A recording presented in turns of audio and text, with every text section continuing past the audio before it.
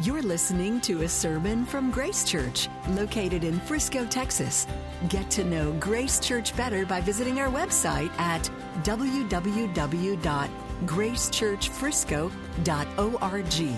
Today's speaker is Pastor Craig Cabaniss. Well, today we're going to be in 1 Peter 4, so we're going to cover verses 1 through 11, 1 Peter 4.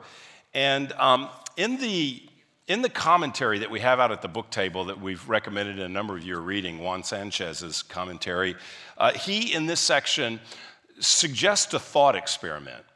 He offers a thought experiment, and this is it. He said, imagine someone who knows absolutely zero about Christianity. They don't know the religion. They don't know the name of Jesus. They don't know anything. Imagine them coming to the U.S. to study Christianity for 3 months, and this is what they do. They go to big Christian conferences.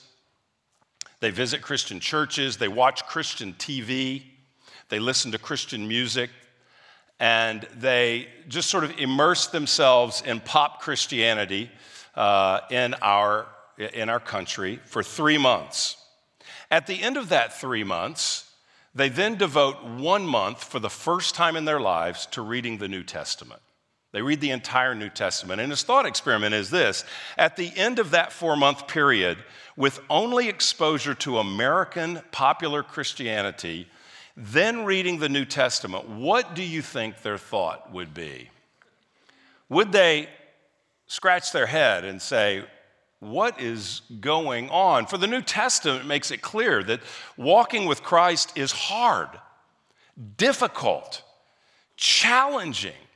Now, the promise of the New Testament as well is that there is joy in his strength to persevere, but it is a life of difficulty. What would they think? And then he turns to us, the reader, and says, what do you think Christianity is all about? Look at this quote from his book. He says, after telling that thought experiment, he says, what view of Christianity do you have? What do you do with biblical statements such as, through many tribulations we must enter the kingdom of God, Acts 14:22, or the teaching that we are heirs with Christ, provided we suffer with him, Romans 8:17. Maybe you have a favorite scripture verse on a magnet on your refrigerator or in a frame on a wall in your home, and I predict it is not. It has been granted to you that for the sake of Christ, you should not only believe in him, but also suffer for his sake. Philippians 1:29. What do you do with these verses? Is it possible that Christians in the West have drunk so deeply from the well of materialism, consumerism, and prosperity that we do nothing with them except to gently, quietly ignore them or apply them to our brothers and sisters who face martyrdom elsewhere while quietly thanking God that it isn't us? It's a challenging thought, isn't it? Well, today in the passage we're looking at, Peter is going to, I believe, through the Holy Spirit's power as he penned this scripture, he's going to prepare us for suffering. Now, these people were already suffering, but he's going to prepare us for suffering by really sharing two things with us. One is that we are called to suffer, and secondly, that we are called to the church. We are called to suffer and we are called to the church, and this really starts with having the right expectation of what our life is supposed to be like, and then secondly, building our lives with others who share the same new life that we do in Jesus. So we'll read verses 1 through 6, called to suffer, and then we'll read verses 7 through 11 after that. So let's listen to the reading of God's glorious word. Since therefore Christ suffered in the flesh, arm yourselves with the same way of thinking. For whoever has suffered in the flesh has ceased from sin, so as to live for the rest of the time in the flesh, no longer for human passions, but for the will of God.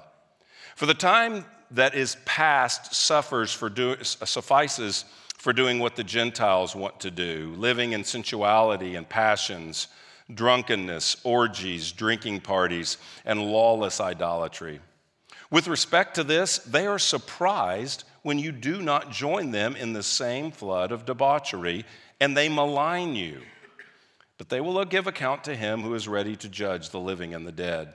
For this is why the gospel was preached even to those who are dead, that though judged in the flesh, the way people are, they might live in the spirit, the way God does. Well, Peter makes it clear here, called to suffer, that Christians will suffer, and he charges us to embrace suffering by arming ourselves with the same way of thinking as Christ, who he says in verse 1, suffered in the flesh. Now, Jesus' suffering was unique. He suffered for us. He suffered as a substitute in our place. So Jesus' suffering involved making atonement for our sins. So we don't arm ourselves with that mindset. We're not atoning for anyone else's sins, including our own, through our suffering. Our atonement comes through Jesus' suffering. But we are called to suffer with him, not to earn our forgiveness, but we suffer with him in our calling as his people in this world. Fundamentally, our identity is those who are in Christ or with Christ, united with Christ. And so we as his people have a calling to embrace his suffering, to suffer for his name's sake in the world.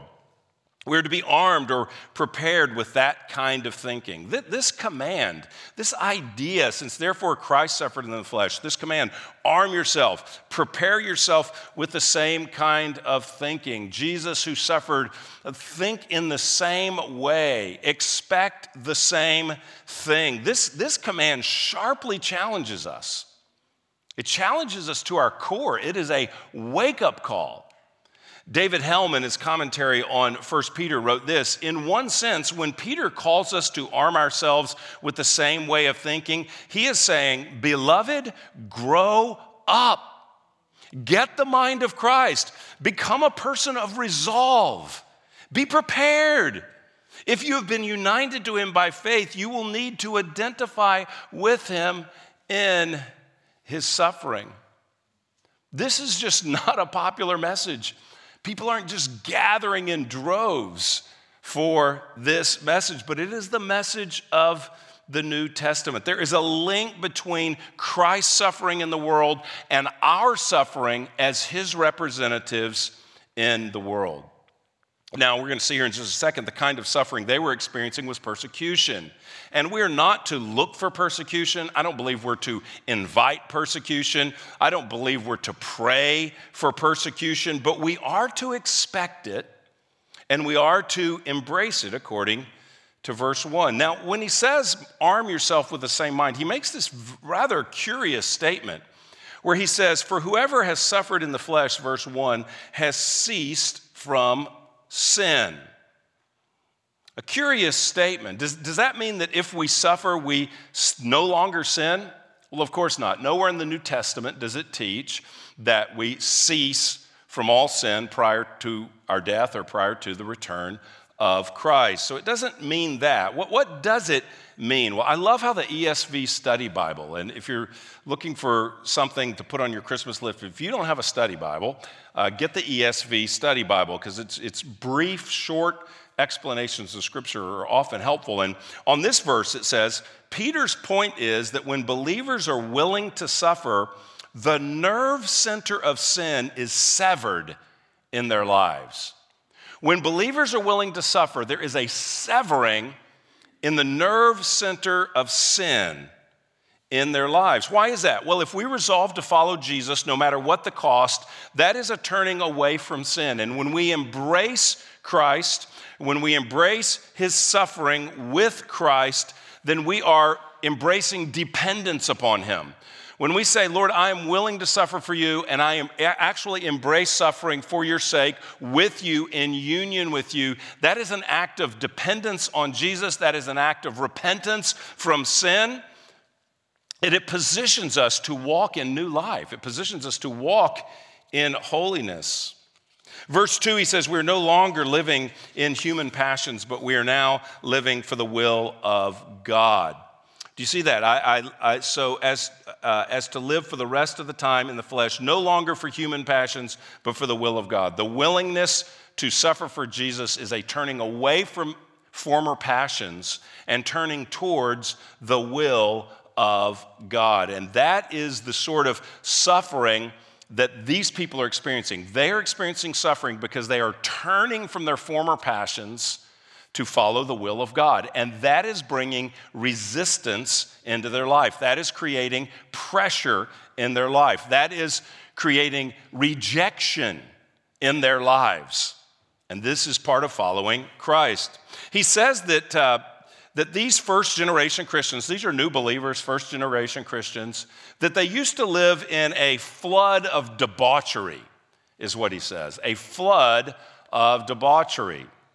That was their old life. Debauchery is like excessive, extreme sensuality, excessive indulgence, usually linked to alcohol or sex or some kind of extreme indulgence. We're going to see where someone really doesn't have their wits about them, where someone is not thinking clearly. We're going to see he talks about having self-control. So there's an absolute, utter loss of self-control, and one just sort of goes after their passions as an escape from life, ultimately. Well, look how he describes their life before, verses 3 and 4. For the time that is past suffices for doing what the Gentiles, and he means unbelievers, want to do. Living in, this is where they used to live, sensuality, passions, drunkenness, orgies, drinking parties, and lawless idolatry.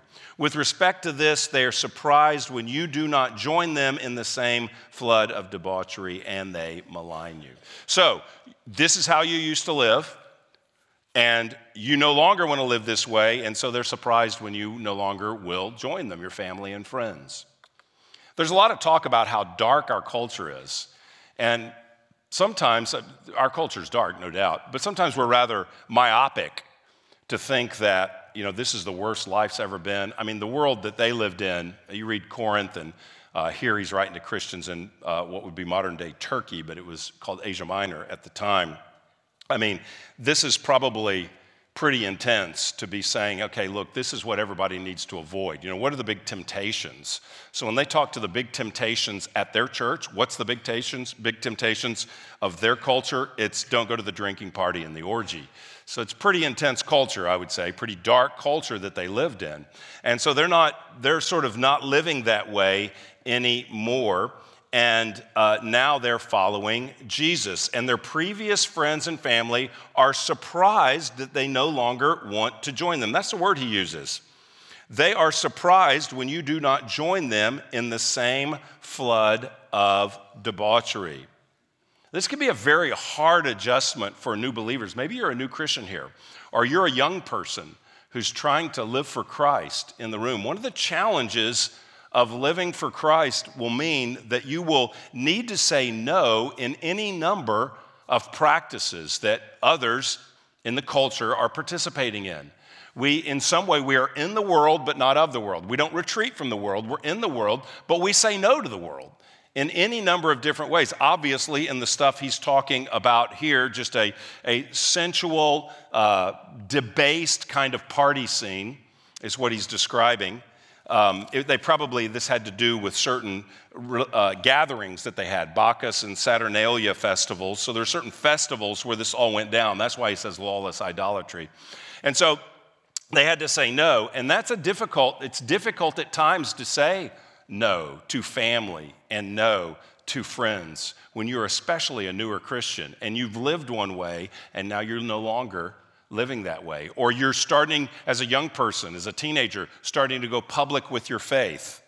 And that means, well, I can't do some of the things that other people are doing because I want to glorify Christ with my life. And that's hard because we always want people to think well of us and to like us and to include us and to agree with us and to cheer on our decisions. But these friends and these family members are not cheering on the decisions. They are surprised what happened to you. You're not hanging out with us anymore. You're not doing what we all are doing. We're continuing in it, but you're not. And it's not just that they're surprised, it's worse than that. Look what he says. They're surprised, verse 4, when you do not join them in the same flood of debauchery, and they malign you. They speak ill of you. Now, it's interesting here that the maligning comes from their surprise. So you used to do this, you're not doing this, we can't believe it, and now we're going to talk bad about you. Do you know they're not coming to the party? Well, why not? Well, they're going to say something evil about you. They're going to gossip about you. They're going to slander you because you won't do the same thing. Now, if we're acting self-righteously, we deserve the pushback. We should get pushback if we're acting self-righteously. But if we're humbly, graciously, seeking to maintain relationship but not participate, saying no to certain things, then we will still be maligned. There are times when simply following Jesus will actually bring conviction to an unbeliever. And it's nothing that you're doing. But they're convicted because of the choices you're making, and rather than respect you with the conviction, they choose to malign you. Some of you are going to experience this Thanksgiving. That's some of what it's what you stand for. It's not who you are. They malign you just for what you are standing with, the one you are standing with, because you won't do what they do. In the book, The Holiness of God by R.C. Sproul, that's a must read. There's a few books that I think all Christians should read. Knowing God is one by J.I. Packer. But The Holiness of God by R.C. Sproul is a book that was really, I found life-changing when I read it a number of years ago. It's a dated book. R.C. Sproul's now with the Lord. He's not living anymore. It's an older book, but it's written in a clear manner. And he tells a story about Billy Graham that I found fascinating. He tells this story of a golf pro who played on the pro tour. He doesn't tell us the name, and you'll see why in a minute. But this golf pro, anonymous touring pro, had a golf round with President Gerald Ford, Jack Nicklaus, and Billy Graham. If you don't know anything about golf, Jack Nicklaus was arguably one of the greatest golfers of all time. So the foursome, Billy Graham, Gerald Ford, Jack Nicklaus, and the unnamed golfer. And the unnamed golfer was thrilled to play with the president and with Billy Graham. He played with Jack Nicklaus on tours, so that wasn't a big deal. But to play with Gerald Ford and to play with Billy Graham was a big deal to him. And this is what Sproul writes. After the round of golf was finished, one of the other pros came up to this golfer and asked, "Hey, what was it like playing with the president and with Billy Graham?" The pro unleashed a torrent of cursing and in a disgusted manner said, "I don't need Billy Graham stuffing religion down my throat." With that, he turned on his heel and stormed off, heading for the practice tee. His friend followed the angry pro to the practice tee. The pro took out his driver and started to beat out balls in a fury. His neck was crimson, and it looked as if steam was coming out from his ears. His friend said nothing. He sat on a bench and watched. And after a few minutes, the anger of the pro was spent. He settled down. His friend said quietly to him, "Was Billy a little rough on you out there?" The pro heaved an embarrassed sigh and said, "No, he didn't even mention religion. I just had a bad round." Astonishing. Billy Graham had said not a word about God, not a word about Jesus, not a word about religion, yet the pro had stormed away after the game, accusing Billy of trying to ram religion down his throat. How can we explain this? Well, it's really not difficult. Billy Graham didn't have to say a word. He didn't have to give a single sideward glance to make the pro feel uncomfortable. Billy Graham is so identified with religion, so associated with the things of God, that his very presence is enough to smother the wicked person who flees when no one pursues, Proverbs 28:1. Luther was right. Pagans do tremble at the rustling of a leaf. They feel the hound of heaven breathing down their neck. They feel crowded by holiness, even if it's made present only by an imperfect, only partially sanctified human vessel. They're surprised you won't participate, and now they malign you. That happens. Now, our tendency to be to look and say it's not because I'm overly holy. We should look at where we have failed to represent Christ and be aware of that. But the reality is, the problem here that these people have is not with these new believers in Asia Minor. Their problem is with Jesus. And since these people are with Jesus, who proclaims exclusive rule and reign and demands all other gods bow, it calls them false and says life is found in no one else but him, people hate that. And because they identify with Jesus, even if they say nothing, there is a surprise. Why aren't they? And then turning with a maligning, just like the touring pro did in his anger when things weren't going his way. What do we do when we're called to embrace suffering? How do we persevere through this? Well, we entrust it to the Lord and we expect resistance. We don't create a victim mentality. That happens far too often in the evangelical church. We don't create a victim mentality. Oftentimes we're expecting everybody to be against us when maybe they aren't even, but we entrust it to the Lord. We expect resistance, and we realize, verse 5, they will give an account. Verse 5, that's what he said. They're rejecting you, they malign you. So how do you respond? Verse 5, they will give an account to him who is ready to judge the living and the dead. We don't read that with glee. We don't celebrate their judgment like we can't wait for that. Rather, we pray for them. We pray for them, we love them, and we seek to bring the good news of Jesus to them. That after a while we trust that we'll have an opportunity to demonstrate the love of Christ through our words and our actions. Again, this passage is relevant for numbers of us who head into a Thanksgiving that is challenging. I just talked to enough people every year to know. We started a number of years ago to pray about the holidays every year along these lines because we just had so many conversations with people who said, this is a challenging time with my parents. It's a challenging time with my siblings. It's a challenging time with my adult children. It's a challenging time with my grandparents or whoever it is.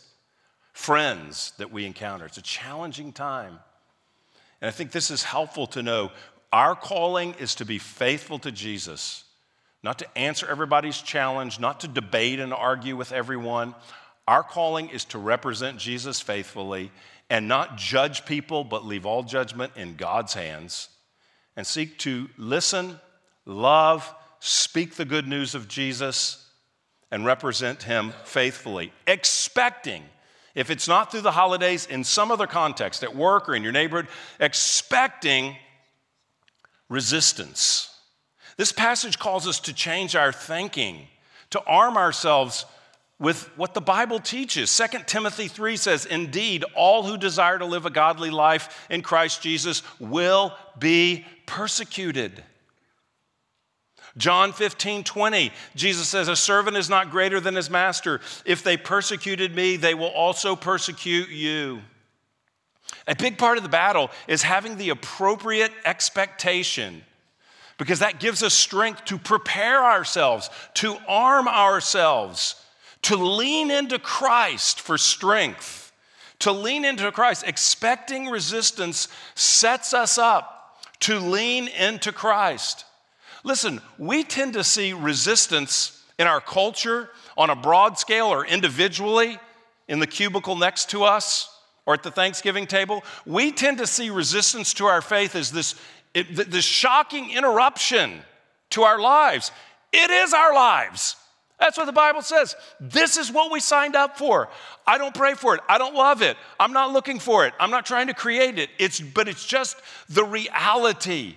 It is our lives in a fallen world. It is all over the Bible. But what is also all over the Bible is that our God is with us, that he rules and reigns, that the last day he will bring justice to all, that those who resist and reject him will give an account to him, not to us. They will give an account to him for their lives. And in the meantime, we need to realize that they're not ultimately rejecting us any more than these people were rejecting the people of Asia Minor. They're ultimately bugged by God who's shoving religion down their throat is what they feel like. We just happen to be the person that represents him and knows him. It's a helpful thing to say, okay, the barbs are not really aimed at me. They're aimed at Jesus, who took those on the cross to die for sinners. The call to suffer. The second thing is in verses 7 to 11. It's called to the church. He calls us to not only expect resistance, but expecting resistance, now go invest yourself deeply with the people of God. Look at verse 7. The end of all things is at hand. Therefore, be self-controlled and sober-minded for the sake of your prayers. Above all, keep loving one another earnestly, since love covers a multitude of sins. Show hospitality to one another without grumbling. As each has received a gift, use it to serve one another as good stewards of God's varied grace. Whoever speaks is one who speaks oracles of God. Whoever serves is one who serves by the strength that God supplies, in order that in everything God may be glorified through Jesus Christ. To him belong glory and dominion forever and ever. Amen. So Peter here writes with an urgency, doesn't he? Verse 7, the end of all things is at hand, therefore be self-controlled and sober-minded for the sake of your prayers. The end of all things is at hand. Now, what he's not meaning there is that he's not saying Jesus is coming tomorrow. This was 2,000 years ago. But when we think about the last days, we've been living in the last days since the day of Pentecost, really. It just means that on the agenda, on the timeline of salvation history, all the major events have happened. We had creation and fall. We had the people of Israel that looked forward to Christ. We had Christ's life, his death, his burial, his resurrection, his ascension, and then the pouring out of the Holy Spirit on the church, Acts 2. And the next thing, the next event on the timeline is the return of Christ. And so the end of all things, we're to live ready for the return of Christ. It means because time is short, because the next event is the return of Christ, we're to be self-controlled and sober-minded. He's saying to them, don't live like you used to. By God's grace, have self-control. Be sober-minded. It actually means be clear-headed. Be clear-headed so for the sake of your prayers. For the sake of your prayers.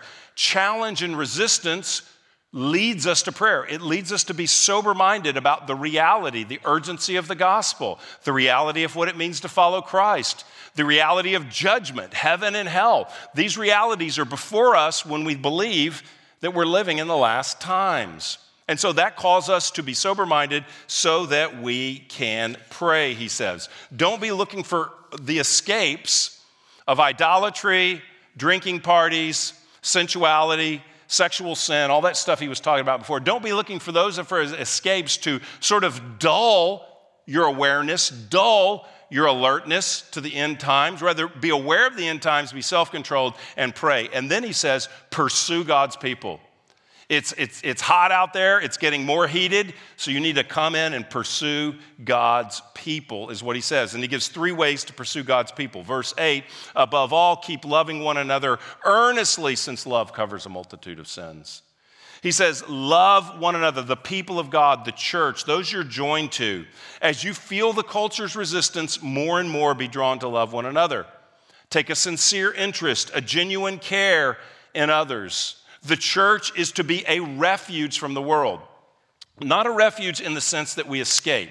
So we're not all moving up to a mountain somewhere and living in a commune so we have no connection with the world. That's not what he's saying. Stay in the world, but the church is a place where we can love one another, and it actually feels like a refuge. That to come and gather on Sundays, and maybe even more particularly, to gather in your small group in a living room, that's to be a time where we actually feel relief and refuge and the comfort and strength of the Holy Spirit as we gather with God's people and lean on one another and open up our lives and strengthen one another, help one another. It's where we come home. Church is home. It is a family of, we sang a song this morning, a family of grace. I think that was one of the lines. I didn't see that till today, but it's a family of grace. But it is a family with all the quirks and challenges and sins and annoying habits and disappointments of our other family. That's in the church as well. So it's challenging but it is to be a comfort. We're to love his family, and he says our love will cover a multitude of sins. Now, how does loving one another cover sin? Doesn't only the blood of Jesus cover sin? Well, ultimately, yes. Only the blood of Jesus atones for our sins. But here the implication is that we cover sin by love. How do we do that? Through forgiveness.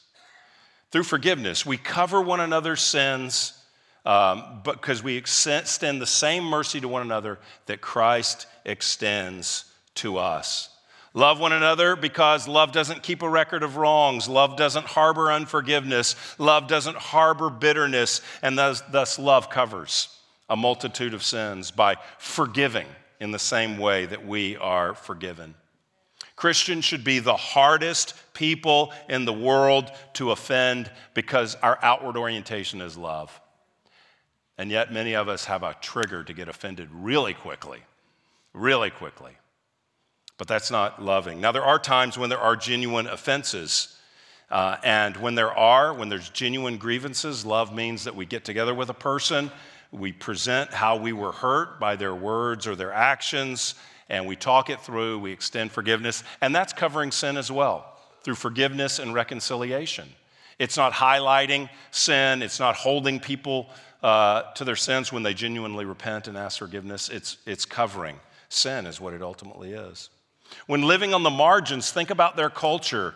It must feel like their enemies are looking for them to mess up, looking for them to slip up and fail so they can celebrate their failure. Okay, you won't come with us out to the drunken orgy like you used to, so you won't join us for that. They're looking. Oh, but look what you did, you hypocrite. I thought you were too good for that. Looking for any sin to highlight and rub in their face. But the church is totally different. It is a family of forgiveness. To gather with the people of God is to celebrate Christ's forgiveness and our forgiveness of one another. So we love one another, not holding our sins against each other, but covering them with love. Secondly, he says, show hospitality. Verse 9, show hospitality to one another without grumbling. In Peter's day, hospitality was often housing a stranger while they were, out of town. Some of the inns were maybe not safe and various things. But here, that's probably not what he's talking about. That might relate, a visiting missionary or visiting Christians to house them or something. That might relate. But what he's really talking about is showing hospitality to one another. He's saying, those of you in the church, show hospitality. Open your lives to one another. Open your homes. If you have a home or an apartment, open them to one another. Open your wallet to one another. Open your calendar to one another. Show hospitality. Now, they didn't have church building like this. They met in homes. And so it meant open your home so the people of God can gather. That was part of what they did. But do it without grumbling. Why? Because back then, just as it is now, it's a lot of work to show hospitality. And I don't know about you, but in our family, some of the most historic, greatest grumbling and arguing in the history of our families happened while we're getting ready for company. I don't know about you, but quit, throw everything in the closet and pick it all up. And I told you, oh, hey, welcome. How you guys doing? I remember this time one year, I remember, where's Rob? I saw Rob over here. I remember one time, Rob and Michelle, you remember this? Coming to our house for a Christmas party, and Ginger and I were in a snit just going at it. And they were the first people at the party and walked in and sort of caught us. But we were able to be real with them. Oh, yeah, you kind of walked in on us arguing because we're getting ready to love you and serve you. We love you. We just don't love one another. But we love you. So in this moment, we do love one another. But do you see what I'm saying? So don't complain, but make the extension. And can I say that I don't know that there is anything that makes the church a refuge from the suffering in the culture. I don't know what makes the church a greater refuge than warm hospitality. Welcome. We have an opportunity to extend that on Sunday mornings. New people coming in here, extending a welcome to others. Come on in. Well, is your first time? How can we get to know you? This is our home. You say, well, I've only been here 6 months. Well, you've been here 6 months longer than they have. And do you remember what it was like when you walked in 6 months ago? Well, I've been here 10 years and I need to connect with the people I know and my friends. Welcome the stranger. Welcome the new person. And not only invite them here and show welcome in our homes for community groups, but the lifestyle of hospitality during the week is so important. Last Sunday, Ginger and I had the privilege to go to someone's house in the church. Family invited a number of folks over. And what I found out was that they do this all the time on Sundays. They just have groups of people over. Just groups of people for food, hanging out, nothing religious about it. It wasn't a community group. It was just being together, getting to know one another. And that is so vital. We want that to happen all over the life of the church. That is so vital, just to have a family, have a single, have a group over. Or if you don't have a place where that's convenient for you to do, invite them out to coffee or out for a meal or out to the park, our park starting soon, if it ever stops raining. But they can finish up. But just invite them out to hang out. There are so many new people in our church. I don't know the numbers. I saw it, but I want to guess that a third of our church has arrived here in the last year and a half, something like that, a third of Sunday morning attenders. So there's so many new people, and the only way we will be a refuge for one another is if we know one another. And the only way we know one another is by show hospitality without grumbling. And if you grumble, do it anyway and just repent, okay? So just repent and ask forgiveness. Last thing, serve others with your gifts. Verse 10, as each one has received a gift, use it to serve one another as good stewards of God's varied grace. Whoever speaks is one who speaks oracles of God. Whoever serves is one who serves by the strength that God supplies, in order that in everything God may be glorified through Jesus Christ. To him be glory and dominion forever and ever. Do you see what he's saying? You're going to suffer. Have the same mind of Christ. Be prepared to suffer. Here's all these situations where the church is being rejected. So come together. What do? Love one another. Show hospitality to one another. And then invest your gifts. Invest your ability to building up the church. He gives two kinds of gifts. I love it. It's just really broad. It's not figure out your gift, worry about your gift, don't do anything until you figure out your gift. He just says, if you've got a gift of, if your gift involves speaking, well, speak as if it's the oracles of God. That is, take it seriously. Use your gift to build up. If you got a gift of leadership, of counseling, a gift of encouragement, a gift of exhortation, a gift of teaching. Back there, it's filled with people teaching children right now. Use your gifts and take it serious, like this is the word of God coming through you. Build up other people by how you speak. And secondly, is if it's serving, whoever serves is one who serves by the strength God supplies. So ask God to empower you to serve others, to build up the church so that the church is strengthened. Why does the church need to be strengthened? Because the people of God are on the margins, and there needs to be a place where we're recharged, where we're strengthened, where we know somebody has our back. If our boss doesn't have our back, I know the guy in the community group has my back. If our family has rejected us, I know my friend in the community group has not rejected me and will weep with me over that rejection and will pray for me. I know when I'm fearful of that taking a stand for Jesus, that there's someone else who shares my fear and will encourage me with prayer and help me, invite me to their home. Use your gifts to build up the church is what he is saying, because the church is so important. The church is always important. Gathering with the people of God is always important. But in times where people are being persecuted, it's especially important that we have a corporate community witness together of an alternative lifestyle. Why are we not doing the things we used to do? They could say, come and see. We've got a totally different life now, and it's amazing. We forgive one another. We love one another. We welcome one another without seeking to get something from someone else. It's a community of grace and forgiveness. Who wouldn't want to be a part of that? And they have to invest their lives in building that. So there's an alternative in a dark world. God has a plan for his people, and it's a good plan. He has called us to suffer for his glory, but he promises to be with us, to strengthen us, to change us. And he's given us a people to live out this life with so that we can be clear-headed for prayer, realizing the days are short, the time is short. We can love one another, extending forgiveness and mercy when, is it going to be difficult? Yes. You don't have to forgive if it's easy. It's only when it's difficult. It's going to be difficult in here too, but God's with us and he's gracious And he's helping us. He's called us to open our homes and our hearts to one another. He's given us gifts and called us to use those gifts to speak to one another and help one another, serve one another, show mercy to one another, encourage one another. He promises to strengthen us. Why does he give us all this? Why does he glorify himself through our suffering? Why does he build us up through the people of God? Well, it's all because of Jesus. It's all because of Jesus. Never forget why we suffer.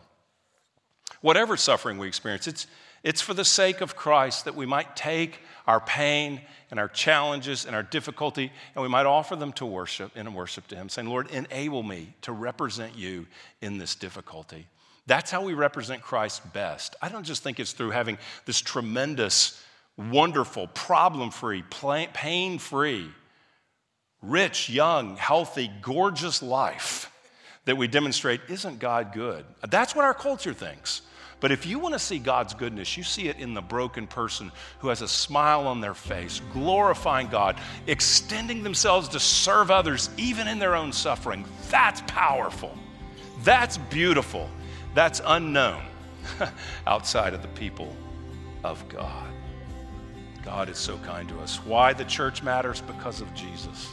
Why does our testimony matter? Because of Jesus. Why does holiness matter? Because of Jesus. And we bring these things to him as we receive communion this morning. Thank you for listening to this sermon from Grace Church. To receive future messages, subscribe to the podcast on iTunes or listen online by visiting our website at gracechurchfrisco.org.